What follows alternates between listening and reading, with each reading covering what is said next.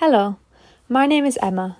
Welcome to the third episode of Law Student Chats, where we will be providing you with a short video full of tips and advice on how to get ahead in the legal industry as a student.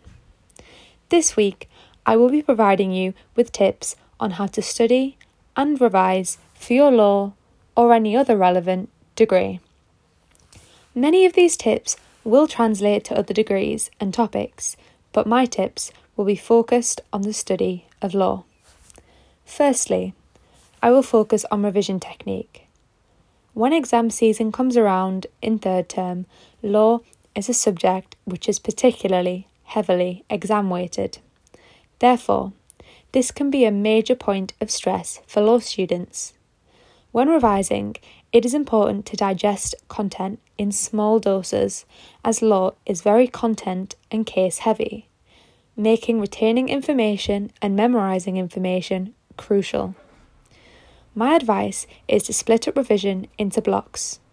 Trying to maintain a 9-to-5 workday at university is hard, but very rewarding, as it can help you to maintain focus. Try to split up revision into 45 minutes revision and 15 minutes break. This is optimum for allowing your brain to retain information, as any longer than this will cause you to become tired, and therefore the revision you are doing will be pointless as it will not be retained. Apps like Flora can be useful for keeping track, and it promotes motivation to revise, as you have to keep a plant alive, which means that you are less likely to give up. I have found that colour coordination helps me, as I am a visual learner.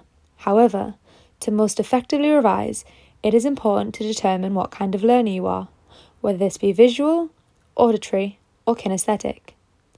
This is important as your revision techniques may vary depending on what kind of learner you are. For visual learners, pictures or colour coordination helps the information stick into your brain. However, spoken podcasts may help auditory learners, and making actions may help kinesthetic learners. Since cases have to be learned and memorised, compiling flashcards and key case facts, the case name and date allows for easier memorisation. For learning academics, the same technique can be used. Compiling case files with key quotes and a small reference to books of the academic can be a useful way to digest sources to cite in the exam. However, remember that these sources do not need to be fully cited as they would be in an essay. The best technique to revise, in my opinion, is to rewrite notes in a more condensed way, read notes, try to recite notes to others or yourself, and then rewrite the notes again off by heart. The key is to keep testing yourself, as the amount of content in law is hard to retain in the long term, so sometimes short-term memorisation is necessary. Secondly, my tips for preparing for seminars include reading all of the compulsory and/or optional reading to highlight any important issues or key points, then respond to exercises set by adding opinion or arguments to the key points in the text. It is important to also not forget to take notes in seminars, as they are not only for proving that you've done the reading, but also to learn. Therefore, notes added to the preparation notes during the seminar are vital and will help in the long run for exam prep, as often tips on how to achieve a first are provided in these smaller groups. On preparing for lectures, it is important to also do the preparatory reading and to have your notes page set up before you go to the lecture, as there is nothing worse than having technical difficulties and missing vital information at the beginning of the lecture. In the lectures, it is important to get all of the information. However, it is impossible to write everything down. It is also frankly unnecessary, as the full text of the lecture will likely be provided in the form of a PowerPoint or Word document.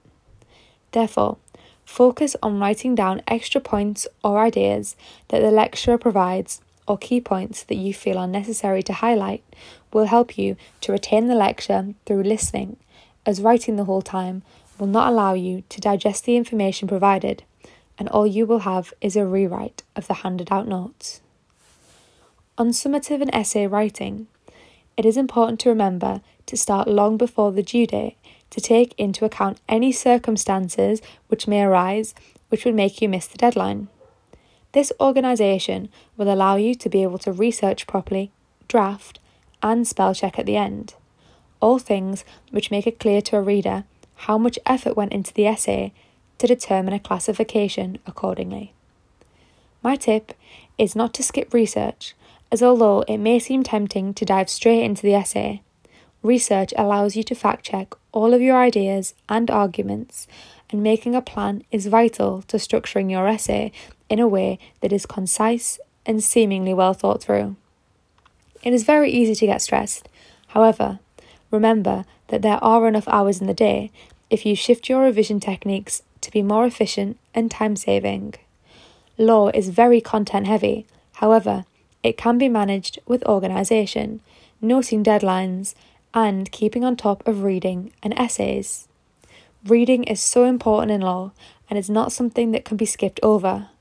Reading the text given is the difference between a low and high classification, as in essays, sources and academic opinions are vital. Thank you for joining me for my law student tips and tricks.